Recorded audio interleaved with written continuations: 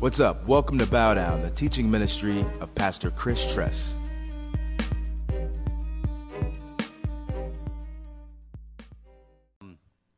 If you have your Bible, go ahead and turn to Revelation chapter 11. Revelation chapter 11, that's where we're going to be starting today. As last week we left off at verse 15 of Revelation chapter 11, so we're going to finish that today. We're going to get into chapter 12 today, and we're going to define some terms in chapter 12 so that as you go back and you begin to journal through chapter 12, you kind of have a deeper understanding and a grasp of what some of these things mean. And so let's go ahead and by the way, we have just one announcement today, which is July 18th through the 22nd. We're doing our VBS here at Bow Down, and so it's open to students entering kindergarten through 5th grade. So if you know of any young people, the registration ends on June 27th. And so you can email Cheryl at bowdownchurch.com to get a sign-up link. And so, that's our only announcement. So let's get into the Word of God. Revelation chapter 11, verse 15. And Nick, if you could throw up the sign of the trumpets and everything, I would appreciate it. Verse 15, it says, "Then the seventh angel blew his trumpet." And so the seventh angel blew his trumpet. We are here, Revelation chapter 6, if you look up at the board, those are the 6 seals.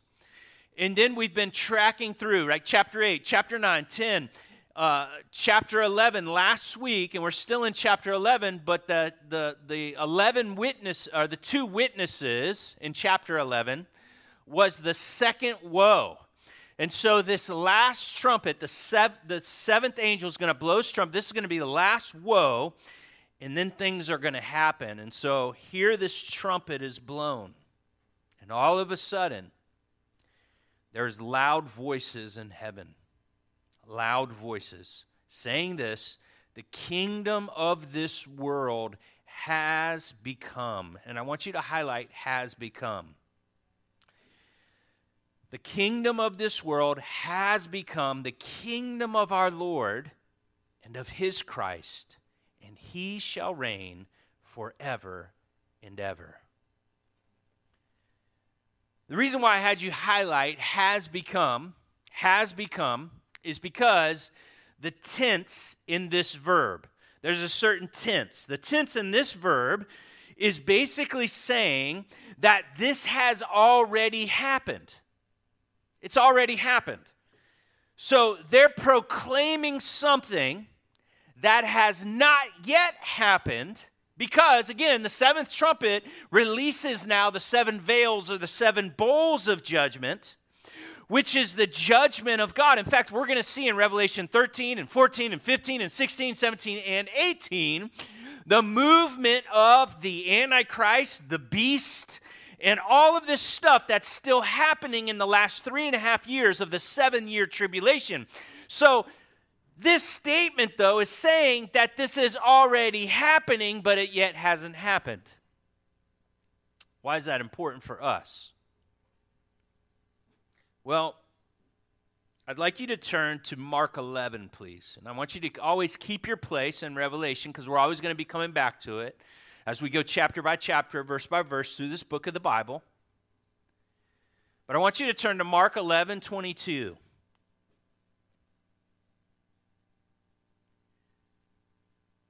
Mark 11:22.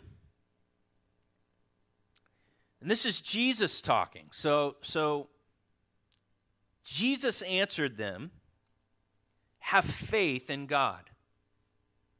What does it mean to have faith in God? Do you know the root word of faith is a Hebrew word picture of a camel that's carrying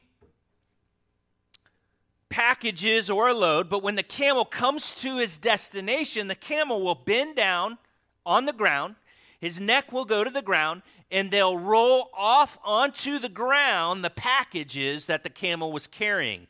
And that's where the root word of faith comes from. It means to roll off onto or to commit to. So when we believe in Jesus, when we have faith in God, it means that I've rolled everything off of my life onto Jesus and I'm not carrying it anymore. My life is yours, Jesus. It belongs to you, and I don't want to pick it up. Do you know we try to pick it back up?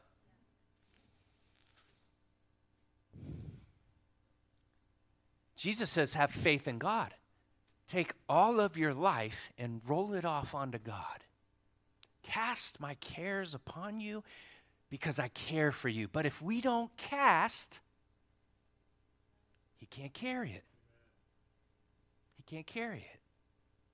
We have to roll it off. Whatever you're dealing with right now, are you rolling it off, right? Jesus is saying, have faith in God. Have faith in God. Verse 23, truly I say to you, whoever says to this mountain, be taken up and thrown into the sea, and does not doubt in his heart, but believes in what he says, it will come to pass, and it will be done for him. Now, mountain is a word picture, just like the word pictures we are going to see in Revelation chapter 12. It doesn't mean that you can take the Himalayan mountain and throw it into the sea, right? What it means is mountains speak of adversity. They speak of trials. And we all have mountains and we have valleys, and there's seasons in life that we're in. And Jesus is saying, whatever adversity, whatever trial, whatever mountain you're going through, you can speak to that and say, no, it's going to go in the sea. The song that we sung right before I came up,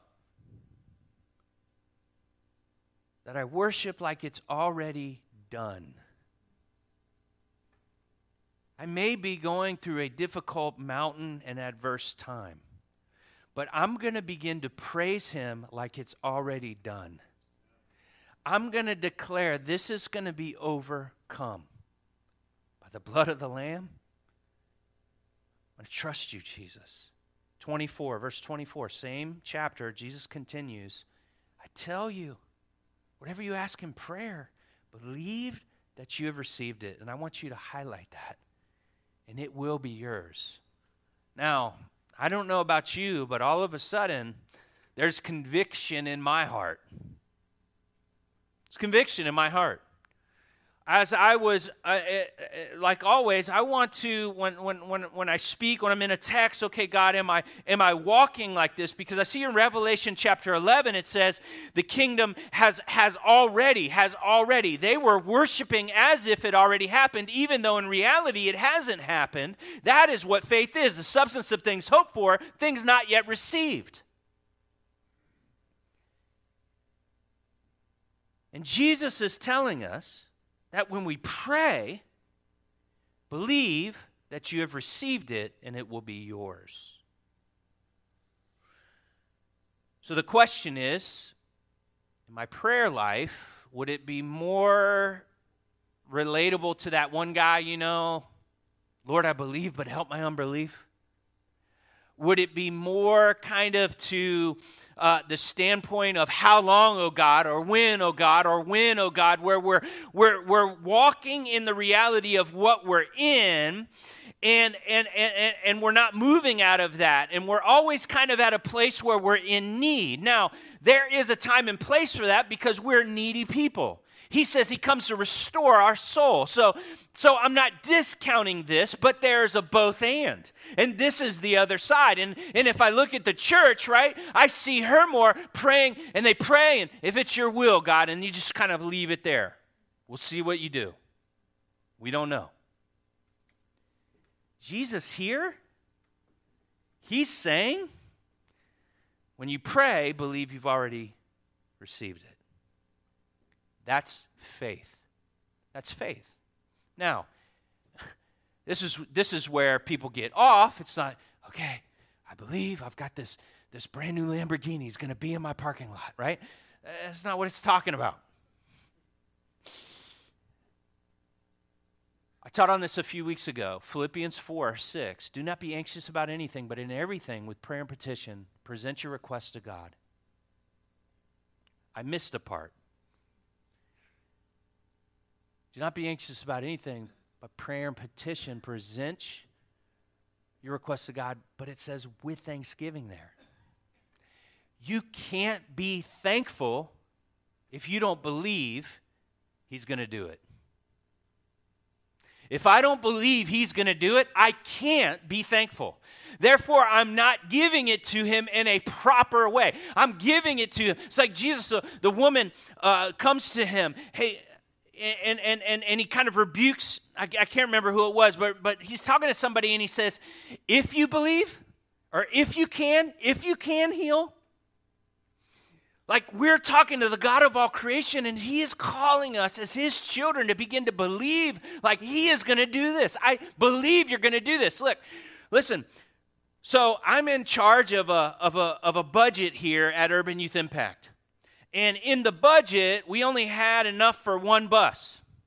That was already approved in the budget. But we felt led to step out in faith and say 2 buses. And we had to believe, right? And here's the funny thing about God. $15,000 came in last week. When did they go to camp? Last week. What was our shortfall? 15 grand. Comical. It's comical. God, He shows up a lot of times when the Israelites are breathing down our neck. He could have had the Red Sea opened, but He just kept it closed. And we're called to move as if it's opened. As if He's going before us, as if it's already happened. Okay? And so let's go back to Revelation 11. So in your quiet time, ask the Holy Spirit, okay, am I the kind of person that is always praying like kind of whiny prayers, like when God, when God, when God? Now, again, if you're hurting, if you're in trial, that's okay. I'm not discounting that. But the flip side of that as well is that we have to begin to believe. We have to believe we've received it. It's both and. There's a time to weep and mourn and cry, but there's a time to rejoice and to celebrate as if it's already done.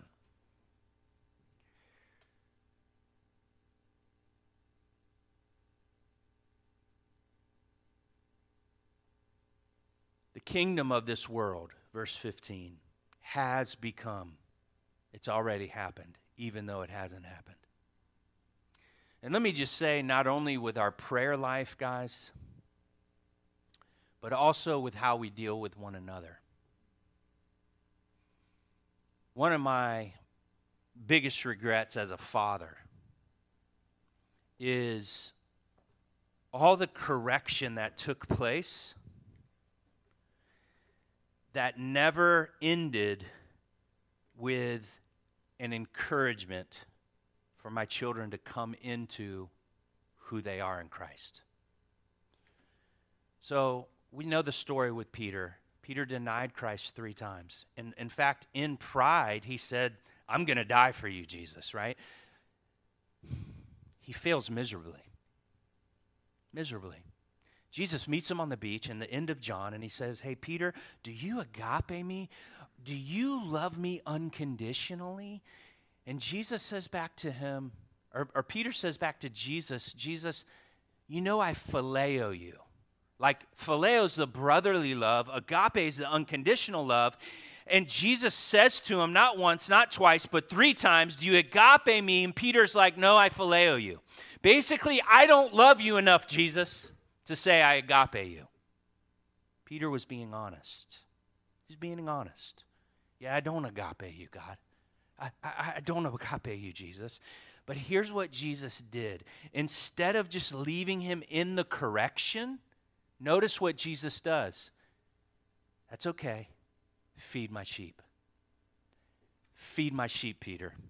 Peter, I'm putting you in ministry even though you phileo me, you don't agape me, you're not fully where you need to be in Christ. You're not walking in the fullness. You're not, if you will, ordained, right? You don't have the piece of paper. You don't have this. Listen, it doesn't matter where you are. Jesus is looking at Peter saying, hey, you're here, feed my sheep.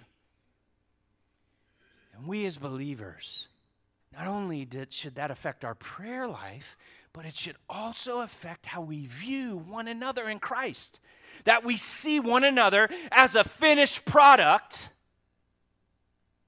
not as the person that's kind of in reality right in front of us with all the issues, with all the problems, with all the faults and shortcomings. Yeah, like you and me.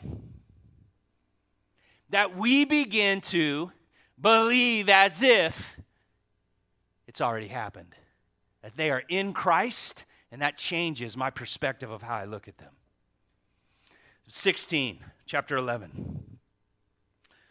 It says, when the 24 elders who sit on their thrones before God fell on their faces and they worshiped God. They are worshiping God because his kingdom is here. Worship breaks out in heaven. Justice, perfect leadership, righteous ruling. And they are just so happy. They're worshiping as if it already happened. Verse 17, saying, we give thanks to you, Lord God Almighty, who is and who was. Notice, there is no who is to come. They're not waiting for him to come. Why? Because he's already here. They're walking in that. That part is missing. For you have taken, and that verb right there, you have taken, that's in the perfect tense. That means God is perfectly sovereign, he's ruling, and he's reigning despite the fact that all hell's about to break loose on this earth. They're worshiping him as if it is finished. And your great power you have begun to reign. Verse 18, the nations raged. That is, there's a deep hatred and a burning resentment. You will not rule over us, but your wrath has come. And the time for the dead to be judged, for the rewarding of your servants, the prophets and the saints, and those who fear your name, both small and great. Both small and great. Here we are at the end of the world here. This is for everybody that's in kind of political mindsets, okay?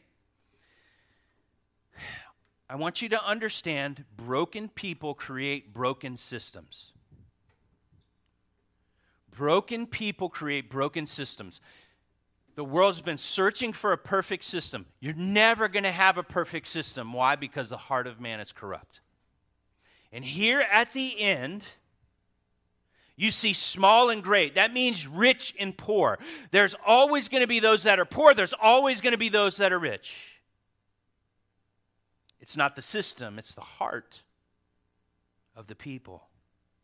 Please, let's not forget that. That's why the gospel has the power to save. The gospel, not government, the gospel. Now, he has a government that's on his shoulders, but that's what they're walking in. They're believing that his kingdom, his rule, his reign, it is here. Let's continue, verse 18. And for destroying the destroyers of the earth. And then all of a sudden, verse 19. Then God's temple, and I want you to highlight temple, please. And I want you to put this word over temple, N-A-O-S, N-A-O-S. Then God's temple in heaven was opened. And the ark of his covenant was seen within his temple. And I want you to highlight temple again, N-A-O-S. Put that's the Greek word, naos, all right? That's the Greek word for temple that's written here in the text. Now, the ark of his covenant, this is actually in heaven. And people don't understand that. They think that the tabernacle and the covenant and all of that stuff was just on earth. I want you to turn to Hebrews 8:5, please, and keep your place. We'll come back here to 11, but I want you to look at Hebrews 8:5. It's just a few pages to the left there in your Bibles. But when Moses was building the tabernacle and creating the Ark of the Covenant with the mercy seat and everything.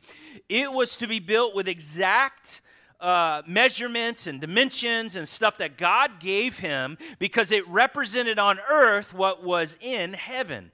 And sometimes we miss that. Hebrews 8:5, it says this.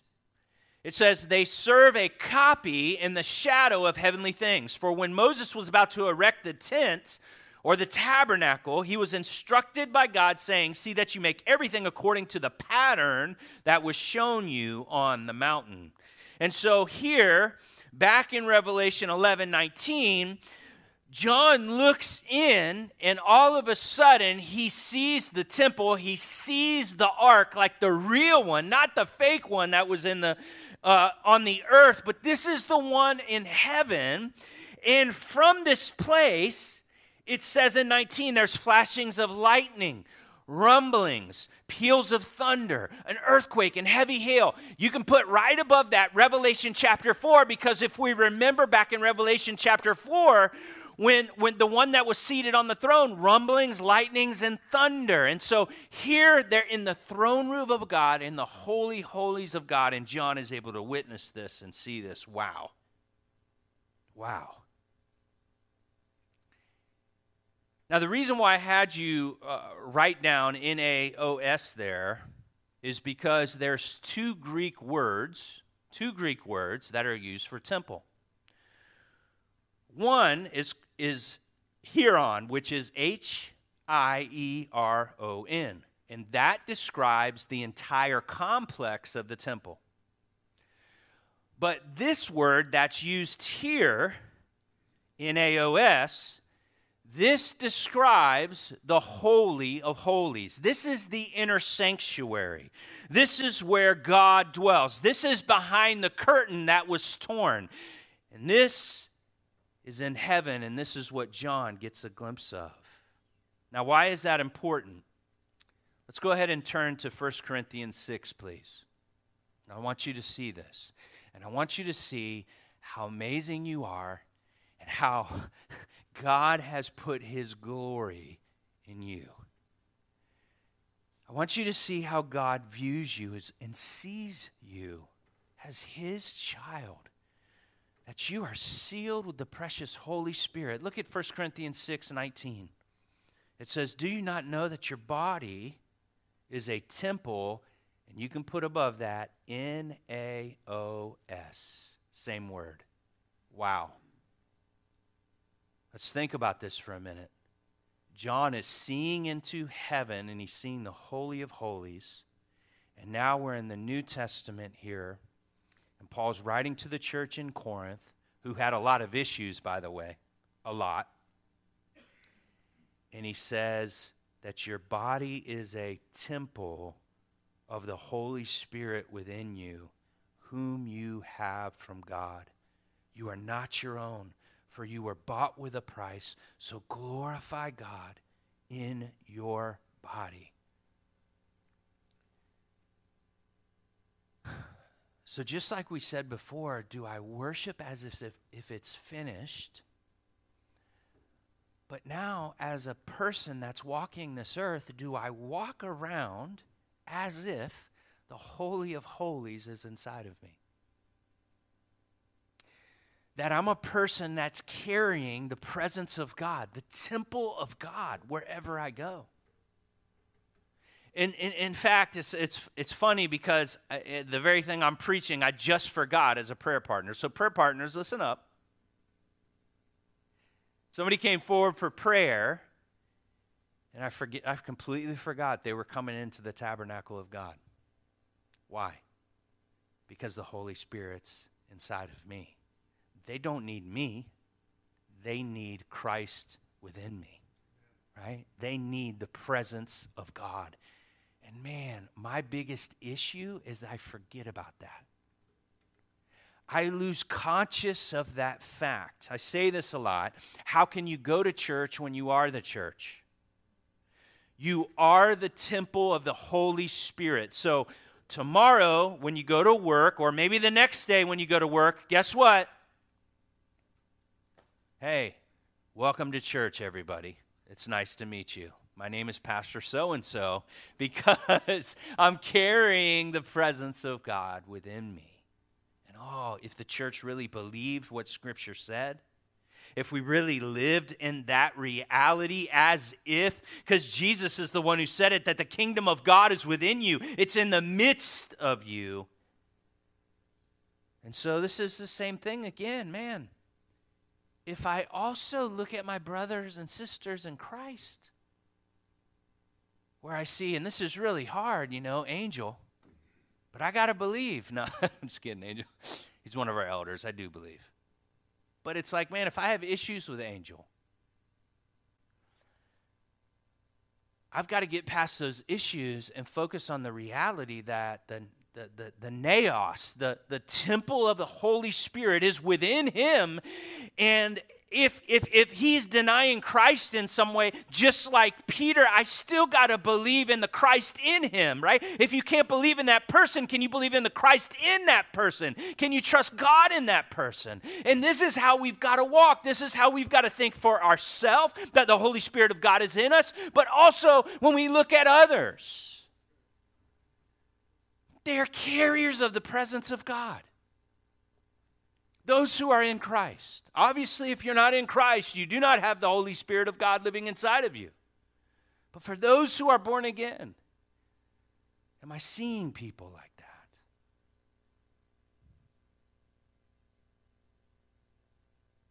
All right, let's go to Revelation 12.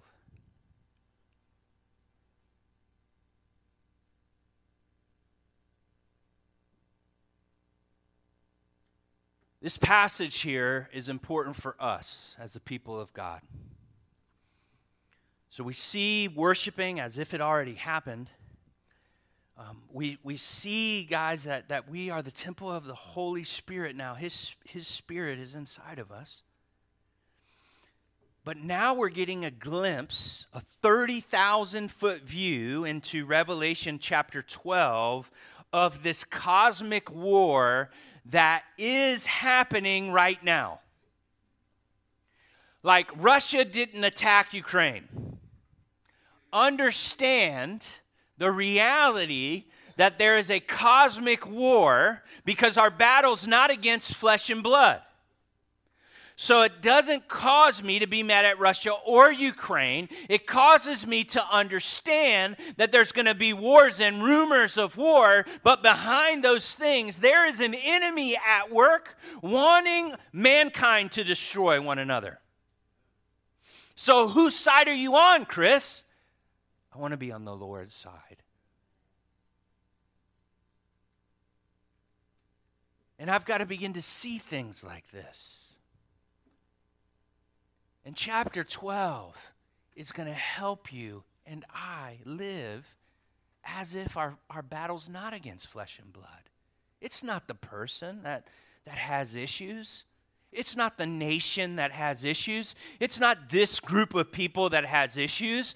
Understand there's something going on behind all of that we cannot see, that's more real than what we see is real. And we've got to ask God for the faith to be able to see past, again, what's happening in the natural. Because we've been warned in Matthew chapter 24 that in the last days, kingdom will be against kingdom and nation will be against nation. In the Greek, it says ethnos, ethnicity against ethnicity. Right? What do we see happening in our society? Right? Exactly that. That's what's happening. That's what's happening. And there's this us against them. No. Listen. Biblically, there's one race. There's one race. And it's not us against them. There's one race. We just all have different tans. Does that make sense? Scientifically. And the enemy wants you to be in your tribe, to find identity in your tribe so that he can cause division. And we see this happening here in Revelation 12. And I just want to warn us as a body of Christ, we can't allow that stuff to happen. And we have to understand that it is happening. And so this is going to help us. So some of you are like, hey, Chris, you ruined Mother's Day a few weeks ago. Now you're ruining Father's Day with this message. I'm sorry. Happy Father's Day again. I would recommend these two books. Nick, if you want to throw those up. This Present Darkness and C.S. Lewis Screwtape Letters. Now, why am I recommending these to you? All right? It's because you could kind of put Revelation chapter 12 in this. Not that this is the Word of God, okay? I'm not saying that at all. But Revelation 12 is a story that talks about a dragon. It talks about a woman. It talks about all this stuff. And it is a story of the war that is going on. And so what these two books are about is they're about spiritual warfare. And I highly encourage you to take these books and to read them as a family. To go through them so that you can understand what's happening. These books radically changed my life because they helped me to get in the reality of chapter 12. It helped me to get in the reality of Ephesians 6, where our battle is not against flesh and blood.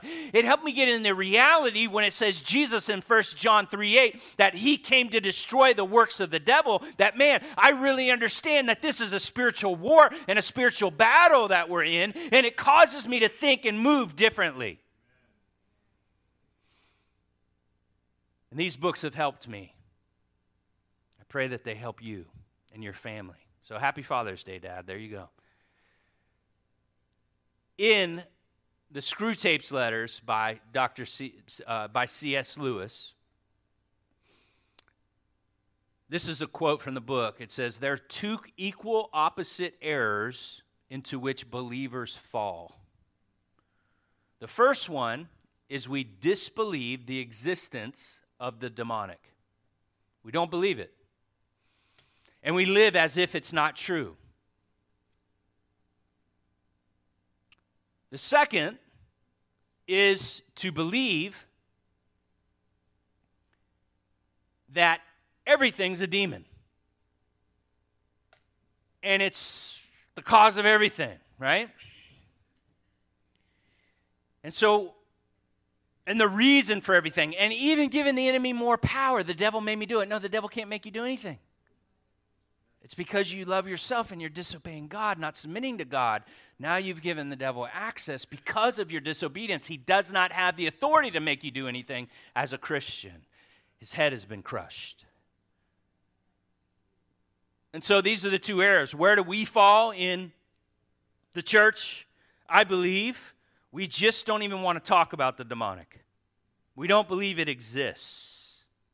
And we kind of want to bury our head in the sand like an ostrich and act like it's just not real. I don't even want to go there. And again, Father's Day is ruined, but that's okay. Today's the day the Lord's made. All right, let's go to 12:1. 12:1.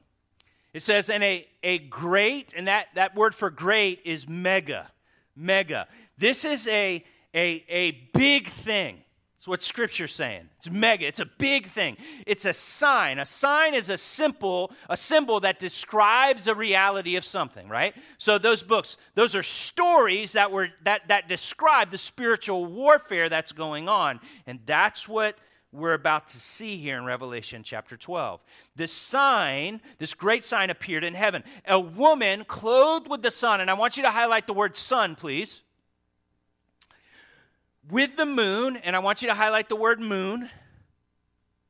And on her head, a crown of 12 stars, and I'd like you to highlight 12 stars. She was pregnant, and she was crying out in birth pains and the agony of giving birth.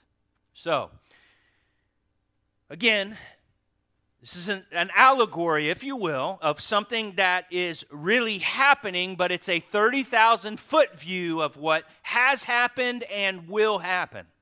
So we have to define the characters. And for the rest of my time today, that's what I want to do. I want to define these characters because there's some confusion on who these people are.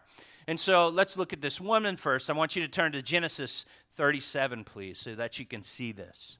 Genesis 37. I want you to understand that God's promise to Abraham was through you, Genesis 12:3, that all the nations will be blessed. All the nations are going to be blessed through you, Abraham, from your seed. I want you to understand the first prophecy in the Bible wasn't to mankind, but it was to Satan in Genesis chapter 3, that the seed from the woman will crush your head, will take away your authority, Satan. King David, it said, from your seed, Messiah will come through the lineage of David. And so who is this woman? Let's go to Genesis 37:9. And I believe the Bible gives us the answer here. The best commentary for the Bible is the Bible. Then he dreamed another dream. And this is Joseph, by the way. And he told it to his brothers, and he said, behold, I've dreamed another dream. Behold, the sun, and I want you to highlight that, the moon, highlight that, and the 11 stars were bowing down to me. So all of a sudden, we see the same language, don't we? Why 11 stars? Well, because Joseph was speaking. Joseph was one of the 12 tribes of Israel. Right? Ephraim and Manasseh, right? He is one of those 12 tribes of Israel. And so here this prophecy's given. Now, it had its initial place when the Israelites would come and his brothers would come and they would bow down before Joseph, who saved Egypt and saved a lot of the world, which is a picture, but also it had a dual meaning. And the dual meaning, we get not translation, we get the interpretation in Revelation 12:1 and 2, which is awesome. These 11 stars were bowing down to me. But when he told it to his father and to his fathers rebuked him and said to him, what is this dream you've dreamed? Shall I, your mother and your brothers, indeed come to bow ourselves to the ground before you? And his brothers were jealous of him, but his father kept the saying in mind. So there's a pondering of this passage. Well, he had no idea that this passage would come true and be revealed completely in Revelation 12:1 and 2. Now, a lot of people think this woman is Mary. And we can understand because it says the woman gave birth to this son who will rule with a rod of iron. And we'll get into that here in a minute. But I have to just kind of show you that this is talking about the nation of Israel. I want you to flip over from Genesis, and I want you to go to Isaiah 50, verse 1. Isaiah 50, verse 1. Israel, throughout the Old Testament, has been called the bride of God. Israel also has been called the mother, if you will. All right?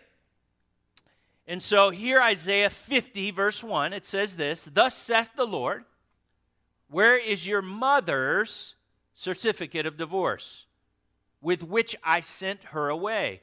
Or which of my creditors is it to whom I have sold you? Behold, for your iniquities you are sold, and for your transgressions your mother was sent away. And here in context, this was the nation of Israel who was the mother that was sent away. And so throughout the Old Testament, right, this is the mother. So verse 1 and 2, back to Revelation chapter 12. Hopefully that was interesting to you, but it was interesting to me. But we got to make sure we understand what we're reading here. This isn't a fairy tale make-believe thing. This is something that's really, really going to happen. And next week when we get into the end of 12, what we're going to have to understand is that understanding who the mother is, which is Israel, is extremely important. Verse 3, And another sign appeared in heaven. Behold, a great red dragon with 7 heads and 10 horns, and on his head 7 diadems. Now, what in the world? This is a weird dragon.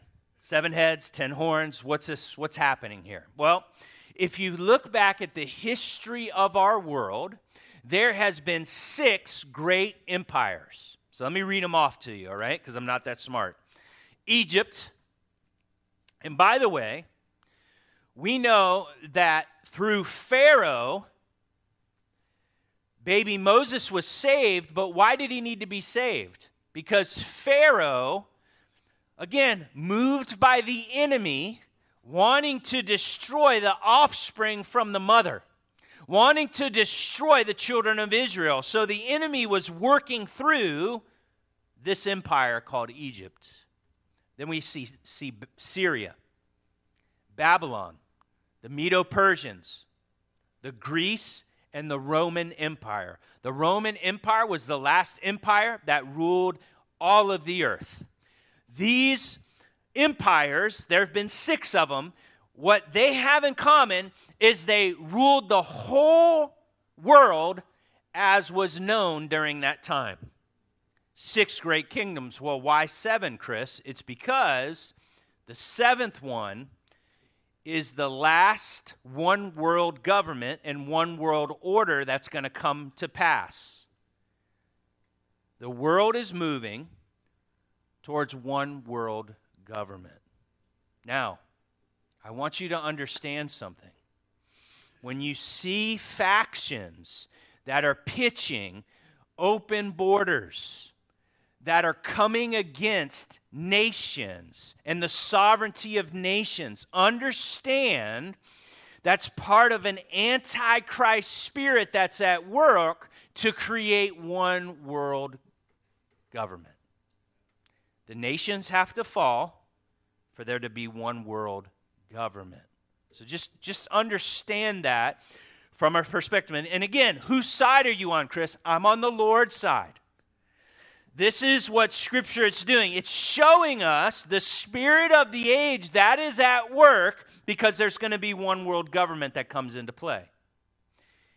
So Egypt, Syria, Babylon, Medo-Persia, Greece, Rome, and the 7th one is the Antichrist kingdom, which will be the last one world government, one world empire, where there'll be one currency, where you're not going to be able to buy or sell unless you have the mark. So this is what's happening. This is what's coming. Now, what about the 10 horns? Scholars believe that the horns represent, in this last and 7th great empire, that there is going to be 10 nations that submit themselves to the 10 horns, that submit themselves to the rulership of the Antichrist and align with the Antichrist. Okay?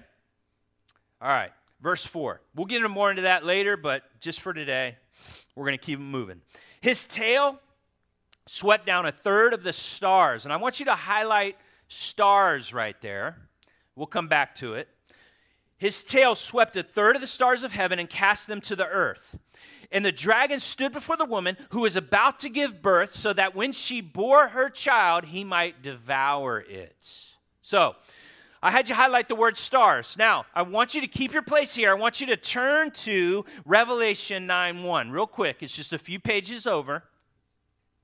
Because again, the best commentary on the Bible is the Bible, and so we want to use the Bible to understand meaning. We want to understand what's being said, and this is why studying the Word of God, chapter by chapter, verse by verse, going through the book, because we've already seen the throne room, and we went back to Revelation chapter 4. And now here we are, 1/3 of the stars, the tails. What is that? Well, chapter 9, verse 1 and 2. The 5th angel blew his trumpet, and I saw a star falling from heaven. So all of a sudden, there's a star. There's a star again. It fell from heaven, and then it says, he was given. See that? He was given the key to the shaft of the bottomless pit. He opened up the shaft of the bottomless pit. So star, angel. So now we go back to Revelation chapter 12, and we look at verse 4, and it says, his tail, this great dragon, and we already know the great dragon is Satan, and so Satan, his tail sweeps 1/3 of the heavenly hosts. Now, how many was that? Thanks for asking. Let's go ahead and turn to Revelation chapter 5, because the best commentary in the Bible is Revelation chapter 5. We're going to see something here that's interesting. I don't want to scare you, because if 1/3 is with the enemy, then 2/3 are with us. Hallelujah. On our side. But Revelation 5:11, it said, then I looked, and I heard around the throne and the living creature and the elders and the voice of many angels, numbering myriads of myriads. I want you to highlight myriads and myriads and thousands of thousands. So a myriad in the Greek doesn't represent an exact number. It was the highest number the Greeks expressed in a word. So it's like saying millions and millions. They do not have a number. It's like infinity and beyond, right? Toy Story. So it's myriads upon myriads. And so we got to say, man, how many is that? It's an uncountable number. So understand that there's probably thousands, hundreds of thousands, maybe millions of demonic beings walking this earth now. But keep in mind, if 1/3 fell, how many are on the good team? 2/3. So we have more. We have more, and obviously we have Christ.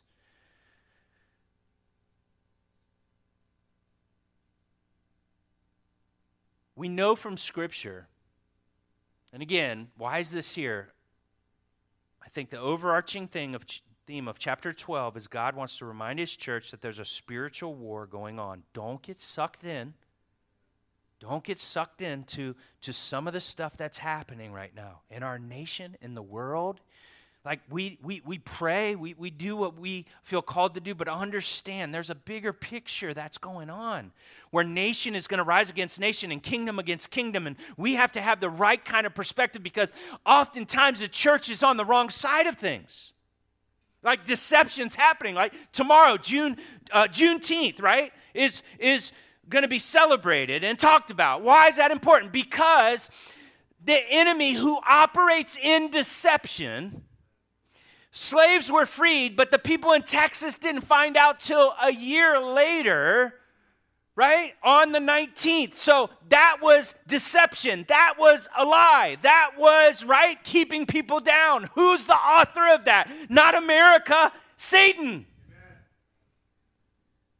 Satan. And who is the author of the Egyptian people killing babies? It wasn't the Egyptian people. It wasn't even Pharaoh. It was Satan himself. Who is the author of the Roman Empire that killed all the boys under age 2 in Bethlehem? It wasn't Herod and it wasn't Romans. It was Satan. And we've got to wake up and we've got to quit coming at each other. And that's why this is important, so that we can really see. Yeah, we want to lament over things that have been done wrong, but man, whose side are you on? I'm on the Lord's side. I'm about his kingdom.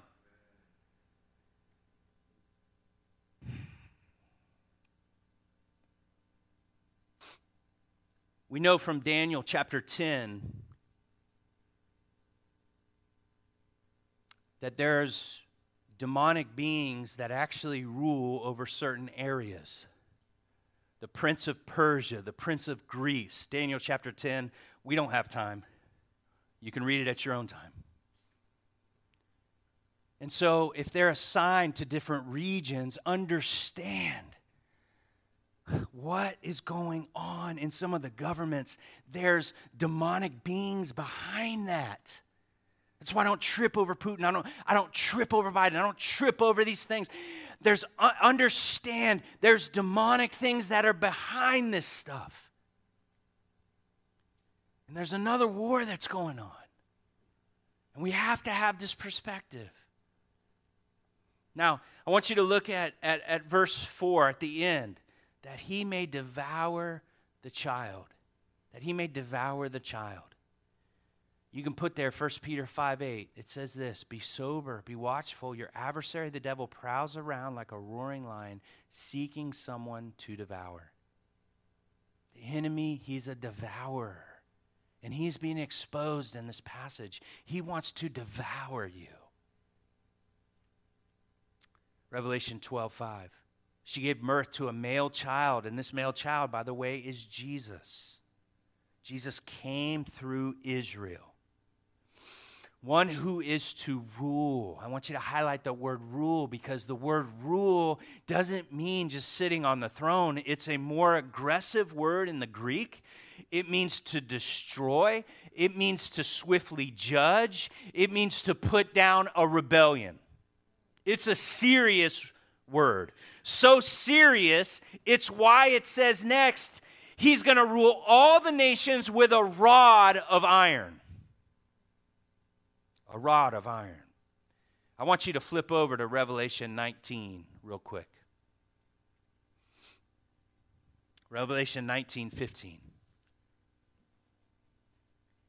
And here's Jesus coming back. So remember, we want to worship as if this has already happened. But we're seeing him, he's going to come back here. It says, from his mouth, Revelation 19:15, comes a sharp sword with which to strike down the nations, and he will rule them with a what? Rod of iron. Wow.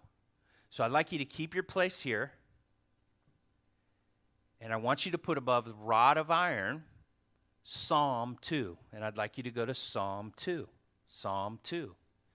The reason why we're going from place to place to place, so we see this rod of iron in Revelation 12. We see the rod of iron in Revelation 19. We see the rod of iron in Psalm 2. It's because we begin to grow in our understanding of the Word of God, and it helps us to know who this child is and when he comes, what he's going to be about.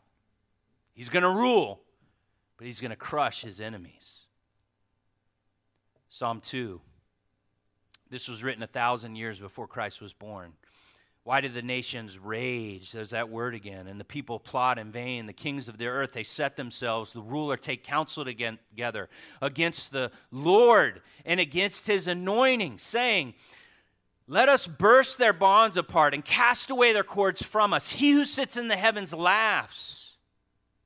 The Lord holds them in derision. Then he will speak to them in his wrath and terrify them in his fury, saying, as for me, I have set my king on my holy hill. Who is that king? That king is Jesus.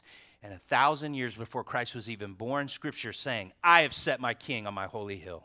He is there as if it's already happened. I will tell of the decree. The Lord said to me, you are my son.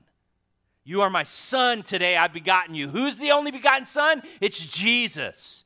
Ask of me, I'm going to give you the nations as your heritage. And so we see in Revelation chapter 19 that he rules the nations with a rod of iron. We see this in Revelation chapter 12, that he's ruling the nations with a rod of iron. Verse 9, you shall break them with a rod of iron and dash them into pieces like a potter's vessel. This is how Jesus is going to rule when he comes back, over his enemies that will not submit, that will not bow down. This is serious. I want you to go back to Revelation 12. We're almost done here. Revelation 12, verse 5. She gave birth to a male child, Jesus, who will rule. And all the nations with a rod of iron, but her child was caught up. Harpazio. This is the word that we use for rapture. So the child was caught up to God and to his throne. So here, Jesus is not with the woman. We know when Herod was about to kill all the babies in Bethlehem that the dream came to Joseph, and Joseph took his family to Egypt, and that's where Jesus grew up in Egypt until God said, go back because Herod is now dead. And so they stayed there in the wilderness. But here, it's not Mary. It can't be Mary because this child is caught up to God in his throne. Does that make sense? All right, verse 6. And the woman fled to the wilderness, so not with Jesus, but without Jesus, which again speaks to this is the nation of Israel. The nation of Israel is going to flee into the wilderness where she has a place prepared by God in which she's to be nourished for 1,260 days. That's 3.5 years. How long was Jesus in Egypt? It was longer than 3.5 years. And so here we see the nation of Israel is going to be nourished. So,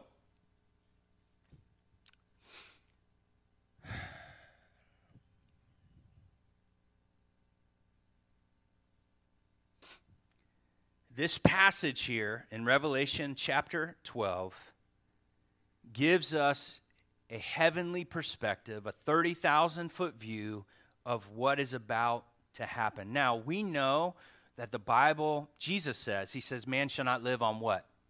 Bread alone. And so as we read God's word, it should nourish us.